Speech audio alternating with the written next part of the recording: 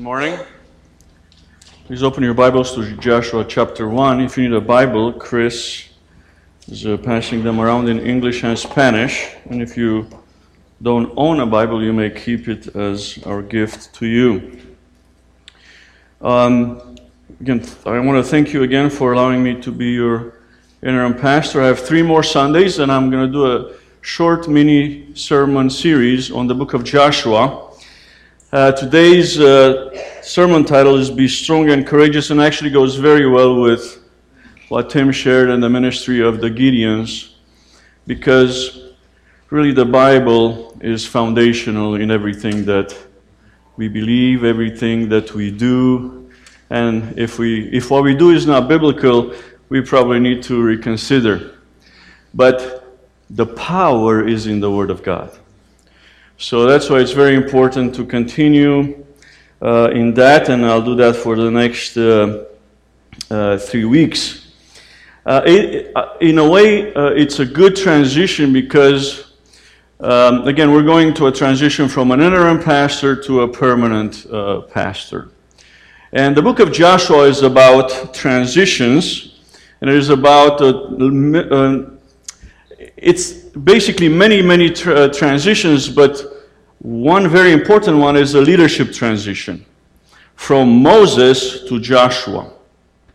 There's a transition from the desert to dealing with walled cities like Jericho. So very important transitions. We meet Joshua, by the way, for the first time in Exodus. In Exodus chapter 17, Joshua is introduced as Moses' right-hand man. In Joshua 17, starting in verse 9, we read that Moses said to Joshua, "Choose for us men and go out and fight with Amalek. Tomorrow I will stand on top of the hill with the staff of God in my hand." So you know the story, right? Joshua was fighting and Moses was praying. Good teamwork. Very good teamwork. We find out the ministry is done in teams. Later in Exodus 24 and in Exodus 33, Joshua is described as Moses' assistant. But probably the passage that is most important for us is what happens in the book of Numbers. In the book of Numbers, Joshua and Caleb stand apart from the others as men of faith. You know the story, right? They're getting ready to go into the promised land, but they're sending 12 spies in, and 10 of them say, "No, it cannot be done." And Joshua and Caleb stand apart as men of faith. Numbers 14:6 says, "Joshua the son of Nun and Caleb the son of Jephunneh, who were among those who spied out the land, tore their clothes and said to all the congregation of the people of Israel, 'The land which we passed through to spy out is an exceedingly good land. If the Lord delights in us, He will bring us to this land to give it to us, a land that flows with milk and honey.'" As the great theologians, the VeggieTales, say, sounds pretty sticky.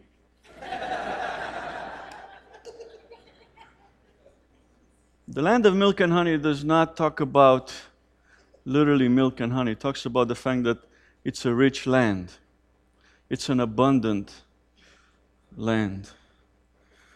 But Joshua and Caleb continue, says, "Only do not rebel against the Lord. Do not fear the people of the land, for they are bread for us. Their protection is removed from them, and the Lord is with us. Do not fear them."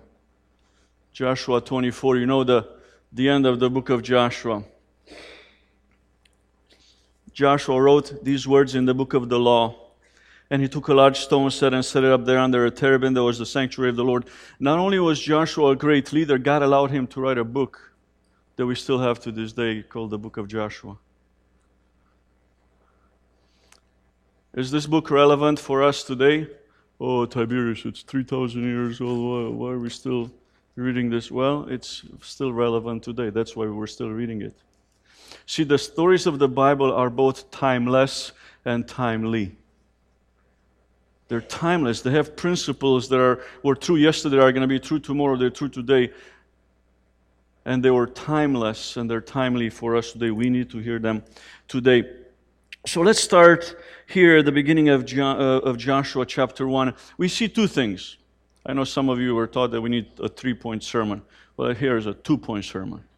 You ready? Basically, these first few verses in Joshua can be divided into two: God's commands and God's promises. God gives commands, but He also gives promises. The first set of commands, starting in verse 1, arise and go.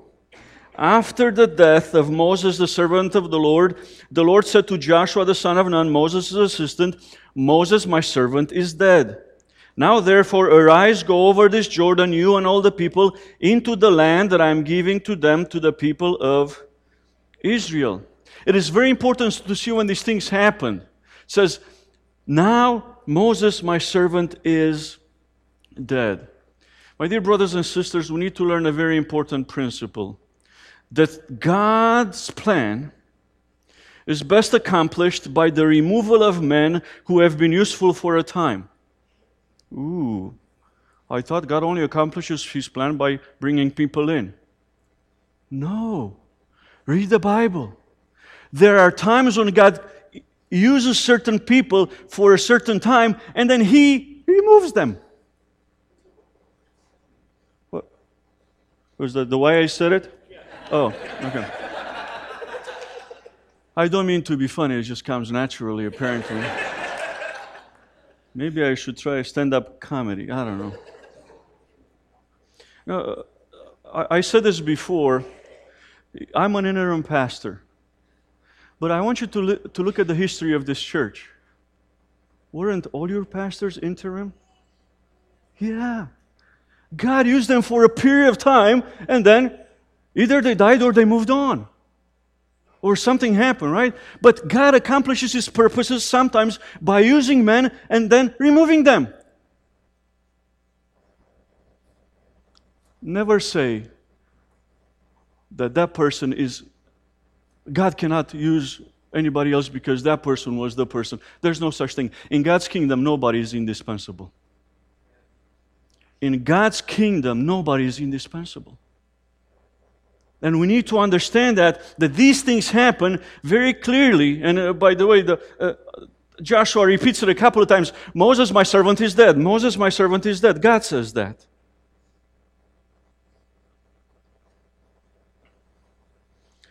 Think about all the pastors that you had in the past were your Moses. And now Reg is your Joshua. But you have something that all the other people didn't have. You had a Romanian redneck to serve you for a year. They didn't have that. You have that.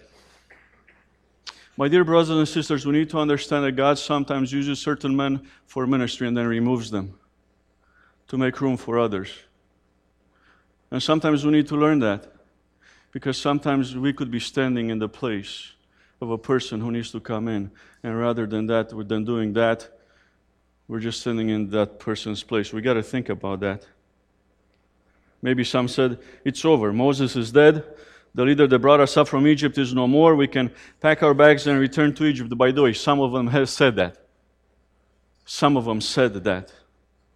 But God hand chose Joshua as the leader. Someone wise once wrote this: leadership is one of the great indicators that God is moving. Leadership is one of the greatest measures of a spiritually healthy church. Leadership happens when God speaks. That's good. That's good. I pray that God will continue to bring up leaders from this church. Joshua 1:10 and 11 tells us that Joshua obeyed. Joshua commanded the officers of the people, pass through the midst of the camp and command the people, prepare your provisions, for within 3 days you are to pass over this Jordan and go and take possession of the land that the Lord your God is giving you to possess. Arise and go. What does Joshua do? He arises and he goes. Remember, the main characteristic of a man of God is obedience. It's obedience.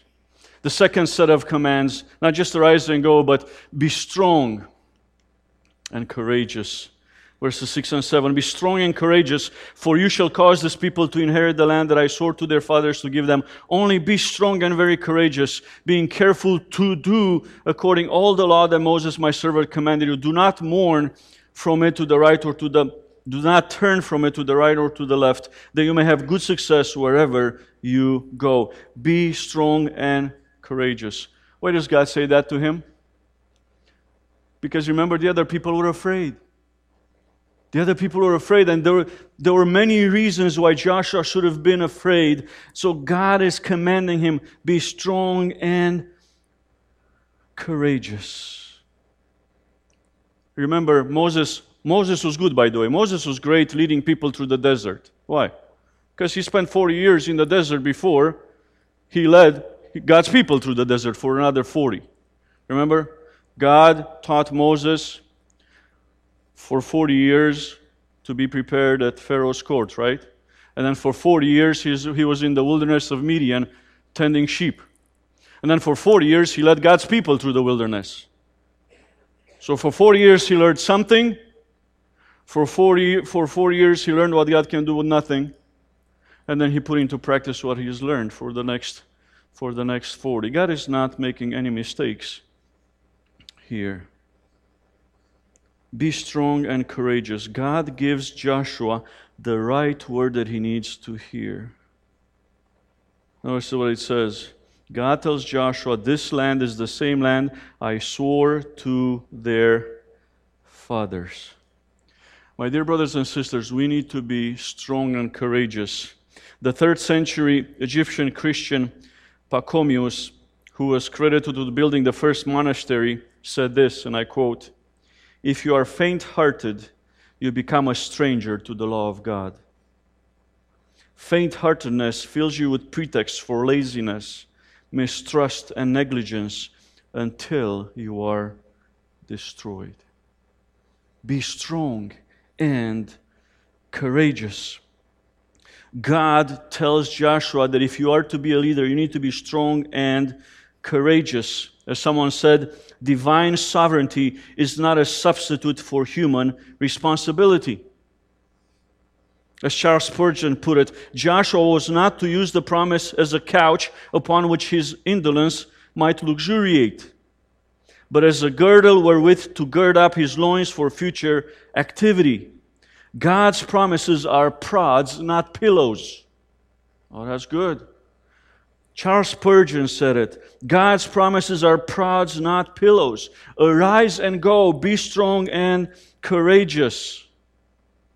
And then we have God's commands, and then we have God's promises. But the third command is this. Rely on my word. Joshua 1:8. The book of the law, this book of the law, shall not depart from your mouth, but you shall, listen what we should do with the word of God. Meditate on it day and night. Can you meditate on something you have not read? No. So first you need to read it, and then we need to meditate on it day and night, so that you may be careful to do what? To do it. Reading the Bible is not about knowledge and information. You can have all the information in your head and not put it in practice. And that's equal to zero. This book of the law shall not depart from your mouth. You shall meditate on it day and night, so that you may be careful to do according to all that is written in it. For then you will make your way prosperous, and then you will have good success. Do you know that there are people who say that the first 5 books of the Bible, Genesis, Exodus, Leviticus, Numbers, and Deuteronomy, were written later than the book of Joshua? So when Joshua says this book of the law, what's he talking about? Exactly, he's talking about the book of the law. Moses wrote the first 5 books, and then Joshua comes along and writes the book of Joshua. By the time Joshua comes along, there is a book of the law in writing. It's in written form. But we can't just read it. The Bible says we have to meditate on it, think about it. And that's what it says here, shall not depart from your mouth, because in Hebrew, that word to meditate literally means to mutter. It would be like reading it out loud and saying it to yourself. Let's say you read Psalm 23, it would be like, the Lord is my shepherd, I shall not want. There's something that happens when you read the word out loud. Read it out loud. Try it. You might like it. But that's why it says, shall not depart from your mouth, because that's what meditation was for the Hebrews. It was kind of like a muttering. You speak it to yourself. Remember what I told you last week? Don't listen to yourself, speak truth to yourself. And that's what this is about. When you speak the Word of God out loud, that's what it is. God says basically, rely on my Word. There's something very important about reading the Word for yourself. Here's some studies. I know some of you don't like statistics. Like 80% of you like statistics, 40% of you don't like statistics. Yeah. Studies show that we forget, listen to this. This is very encouraging for pastors. Reg, you like this one. 95% of what we hear, we forget within 72 hours. So if I ask you, like, next Sunday what the pastor preached about, you're like, it was from the Bible. Now, that statistic is pretty depressing for preachers, but the idea is for you not just to hear the Word of God on Sunday, you need to be in the Word every day. Some people say, oh yeah, I go to church on Sunday to recharge my batteries. That's not how it works. You are not an iPhone. You are not a phone, period. You are created in the image of God, and you cannot live your life apart from being in the Word of God every day. Meditating, reading it out loud to yourself, and then doing what it says. It is not enough to know what it says if you don't put it in practice. That's why James writes in the first century, be doers of the word and not hearers only, deceiving yourselves. For if anyone is a hearer of the word and not a doer, he is like a man who looks intently at his natural face in a mirror, for he looks at himself and goes away at once and forgets what he was like. But the one who looks into the perfect law, the law of liberty, and perseveres, being no hearer forgets, but a doer who acts, he will be blessed in his doing. My dear brothers and sisters, we need to arise and go. We need to be strong and courageous, but most importantly, we need to rely on God's Word, which I can tell you is 100% accurate. It was true yesterday, it's true today, it's going to be true tomorrow. The only foundation you need for your life. Everything else will change. The Word of God will not change. And He has not changed. But along with His commands, God gives us His promises. Two promises. One, He promises His power. Verses 3 to 5. Every place that the sole of your foot will tread upon, I have given to you, just as I promised to Moses.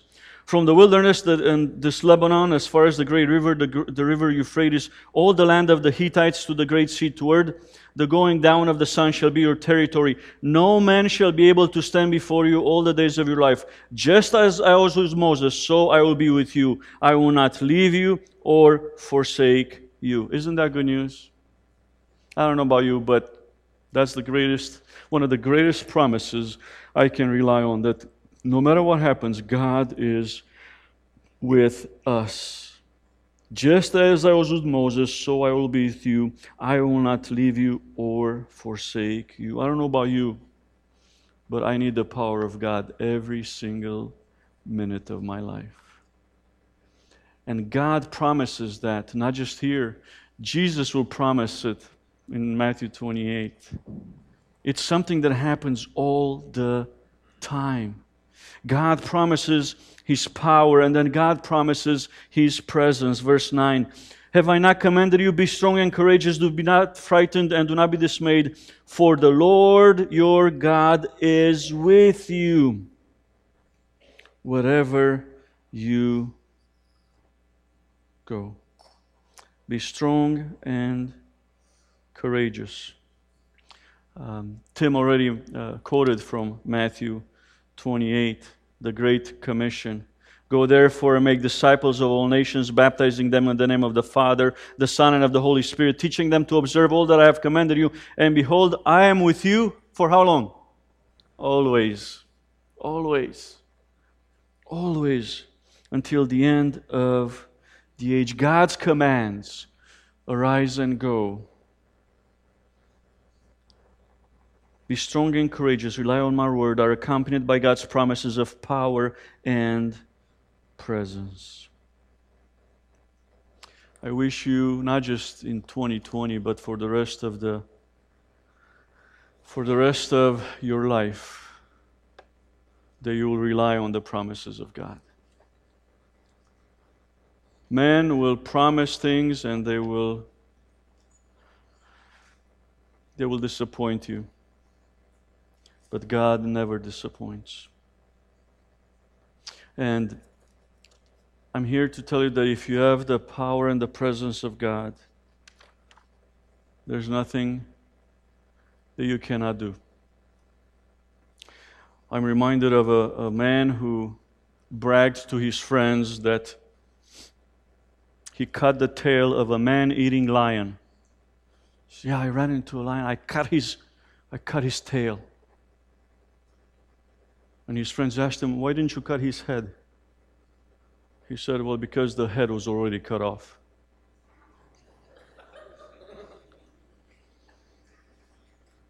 We are dealing with an enemy that's been defeated. We have God's promises and presence, and we go in the power of Jesus Christ, who's already defeated the enemy. And that's very important. God is not asking you to cut the lion's head. He's already did it. He's already done it. What is expected of us, not even to cut the lion's tail.